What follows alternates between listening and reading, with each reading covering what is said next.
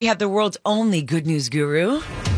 I need some feel goods, baby. It's like the world's gone crazy. Give me some feel goods, baby. Give it to me. Give it to me. We feel good with you in the 50s every single hour without fail. And thank you for all of your feel goods. We love your calls, 800-929-KOST. Anytime. You can always call us with a feel good. But every single Friday at this time, 6:55, we bring you the world's only good news guru. Think of a woman, 5'5", named Jerry. Geri. And she was in hard news 25, 26 years and said, I am so tired of hard, bad news. I'm going to start the Good News Network and spread good news. And that's exactly what she does. And so then the Washington Post noticed her and said, you are the world's only good news guru. You're the guru of good news. And we're so blessed and happy she's with us every single week. So, Jerry, it's very special having you. And you've got your good news story of the week. Good morning.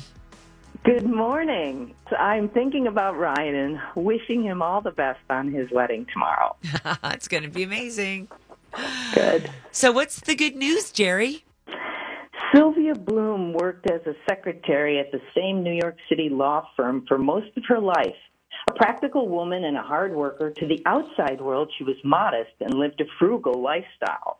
But she had a secret practice no one knew about. She earned a meager annual income, never talked about money, wasn't living the high life. She was never showy and didn't want to call attention to herself. One of her best friends at the law firm, where she worked for 67 years, said she was a child of the Depression and she knew what it was like not to have money. She had great empathy for people who had nothing and wanted everyone to have a fair shake. Secretaries in those days ran their bosses' lives, including their investments. So when she would see her boss make a stock pick and make the purchase for him, she would buy the same stock for herself in a tiny amount befitting her secretary's salary.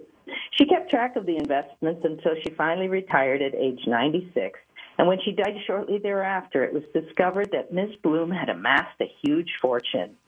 No one knew she had any money, but before her retirement, she had stashed away over $9 million.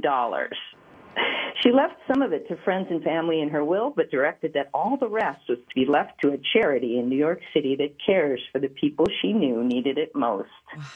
The endowment is being used to create a college scholarship fund, which is perfect since Ms. Bloom always regretted not going to law school.